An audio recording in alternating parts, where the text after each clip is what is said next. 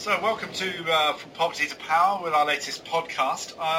On the line, and we'll see if the tech holds up, is Aden Eyakuzi, who's the Executive Director of Twaweza, one of my favourite NGOs, works across East Africa. We're going to be talking a little bit about this very, very current question of civic society space, how CSOs are responding to a number of challenges, as the euphemism we use in the aid sector. So hello, Aden, welcome. Hello, thank you. Thank you for having me, Duncan. So tell me a little bit about, you're the boss of a fairly significant East African NGO and civil society organisation. Just give me an introduction about how things are at the moment. How does it feel? Well, it is, I like the euphemism you used, challenging. We work across East Africa, so Kenya, Uganda, and Tanzania being the three major countries of the East African community, or the three original countries of the East African community. I don't want to get in trouble with our neighbors. And the atmosphere is not identical in each of these countries, by which I mean civic space trends are sort of differentiated, but I would argue good trending is sort of a similar direction of more restrictions, more constrictions, more constraints on the ability of civil society writ large to drive its agenda forward. So, but we are founded and based in Tanzania with offices in Kenya and Uganda. And I think Tanzania is the country that's been hitting the headlines more frequently in the recent past as to the deteriorating circumstances for media, for political parties, for independent bloggers, for civil society, for human rights defenders, etc. I think the clamping down of civic space in Tanzania perhaps has been most surprising to most global observers, and so they're paying attention more closely to it. And so we're trying to navigate. Surprising because this is out of character in terms of Tanzanian history, right? Yes. Well, yes, especially recent Tanzanian history. I think some would argue, my parents' generation, that it's probably not out of character with the 60s and 70s and early 80s. But recently, we had, since the advent of multi-party democracy in Tanzania, with our first multi-party democratic election in 1995 up till 2015, a fairly an atmosphere that was getting more and more benign, more and more open, with huge amounts of media, newspapers and radio and television stations coming on the scene, with lots of political engagement, with political parties there contesting elections. So this slowdown, maybe a reversal of that kind of climate since 2015, 2016, 2017 has been surprising. So for those who don't follow Tanzania, 2015 was when the new president was elected, so I presume that's relevant. But could you give us some specifics of the kind of things that have gone into reverse? Okay, so we had this election in 2015, October. New President John Magufuli was sworn in as president in November. And the first year of his administration, there was a lot of activity in terms of, from the president and his government, to especially focus on, I suppose we'd call it sort of indiscipline, very poor performance by the civil service in terms of delivering services and collecting taxes and controlling sort of profligate expenditure. So quite a bit of work was done there, very dramatic and very visible work in terms of getting the civil service to become sort of more rational. So you were happy at that point. He was your guy, right? So people were happy. Government was now working for the people more than perhaps it had been perceived to be doing in the past. But since then, a number of things have raised some concerns. Statements about them, now that the elections are over, so there's no need for political rallies. Let's put politics aside. It's now time for work until the next election. Began to ring some alarm bells. And then there was the, I'll say, zealous application of laws which, to be fair, were passed by the previous administration. So one particular one I'm talking about is the cybercrime law, which we were told was actually going to be dealing with cybercrime, and it seems that that law has been used to arrest and charge people with making utterances online, whether it's Facebook or SMS or other places, that were not favorable to the regime or the person of the president. And a number of people have been arrested, charged, and imprisoned or fined on that. And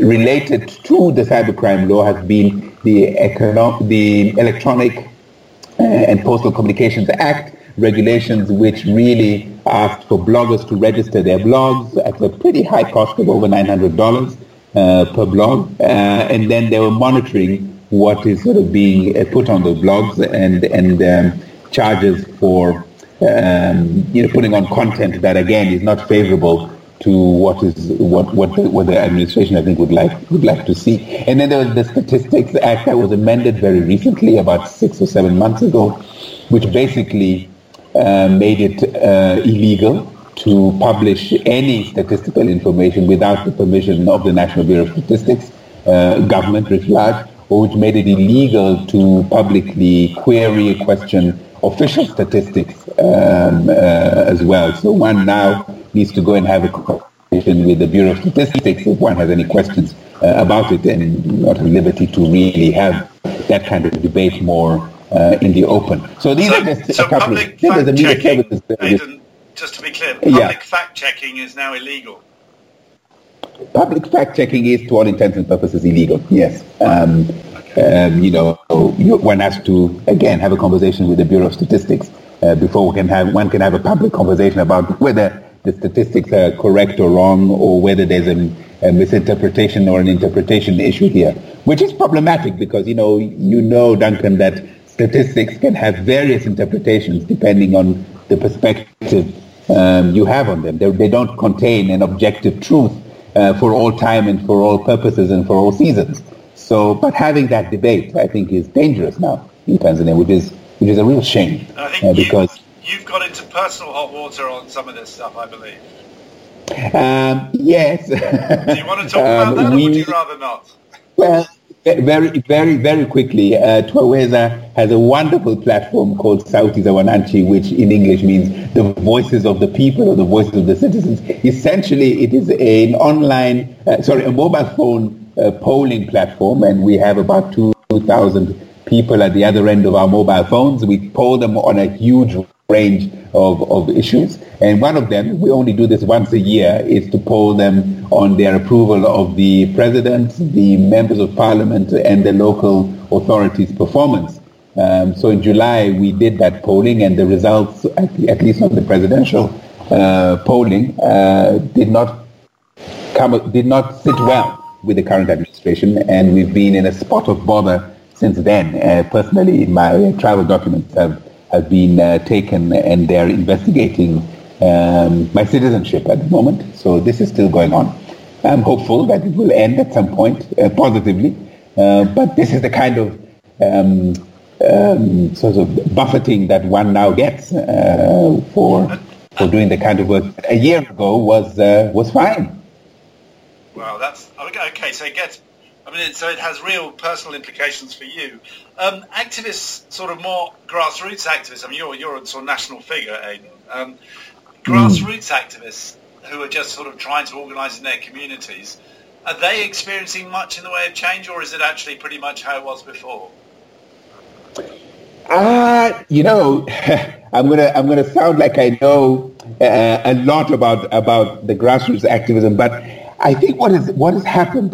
Let me answer it this way. We polled about around the issue of public services delivery to ordinary citizens, and on one sector, health sector, the results are pretty good. More people are using public health services, and they have a good opinion of the services that they're receiving. Now, if grassroots organizations, community-based organizations are organizing around the delivery of public services, I think they're having an effect, and I think the government is responding to that organization. However, if they're organizing around other things, that might be a little bit more problematic. So, for example, access to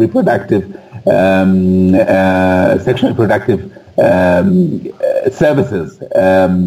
I think it ran into a spot of trouble when the president expressed some disagreement with sort of family planning messaging from some of the national organizations.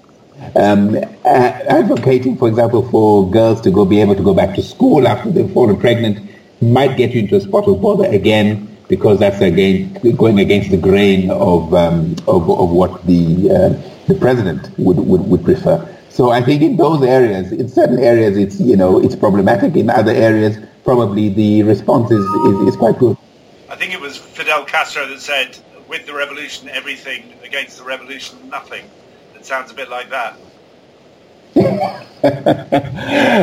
Yes, a little bit. But that unfortunately, what then happens is that I think the government or the administration is forced to generate a narrative in which everything is for the revolution, right?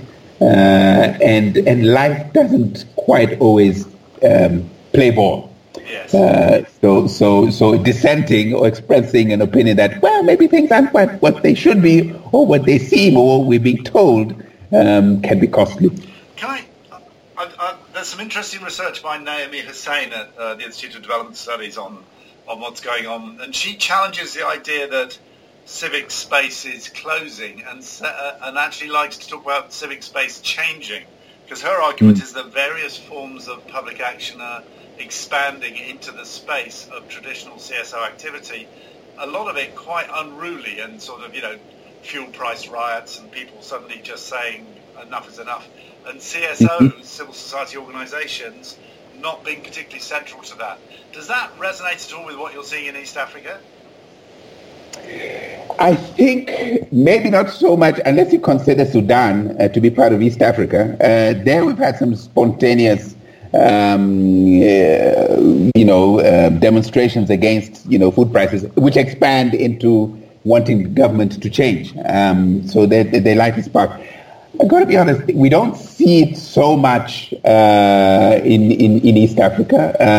There was some noise around a Ugandan musician called Bobby Wine, again, because I think he may have been beaten or arrested, and then that galvanized the population around his experience, and therefore that morphs into a bigger commentary around, governance in the country. So in Tanzania, not yet. I think there might be some seeds bubbling under the surface, but it hasn't popped up quite the way that we have seen in other countries. But that's not to say that it's not there, that it doesn't exist. And I think Naomi's point is, civil society is sort of sidelined by this. I think she makes an important observation in this. Let's dig into that a bit, Aidan. What's the right way to react if you're a CSO in this sort of situation? Do you oppose? Do you change? How do you walk the line in an article by one of your staff recently? I think the first place, what I would do is I would reflect what has changed, what is changing, and what are the drivers that are shaping these particular sort of developments. And to be blunt, I don't think that civil society organizations have really done a lot of deep introspection in the last few years, which is dangerous given the fact that things are changing very fast. On the one hand, I think governments are becoming a lot more assertive about what it is that they want to do and how they feel they're representing the interests of their citizens. So they're taking that particular claim to legitimacy more aggressively from civil society organizations. On the other side, ordinary citizens are probably looking at us and thinking, who exactly do you represent in the work that you do? And how is your work connected to my daily lived experience and my priorities? I think that's the other side. And my fear is that we haven't really done a good discussion internally about who exactly do we represent and how relevant are we in the current context. And what are we up against going forward if we want to continue to say that we are an independent voice of citizens who are holding governments to accountable and transparent, etc. I don't think we've had that conversation. So that's why I say that Naomi's view raises some very interesting questions that I think we need to grapple with. Aidan, we could talk all day, but that seems like a pretty good place to end. Huge thank you. Yeah. I've really got my fingers crossed that the technology means that people will be able to hear this. But it's been great talking to you. Thanks very much. Thank you, Duncan. Thanks very much.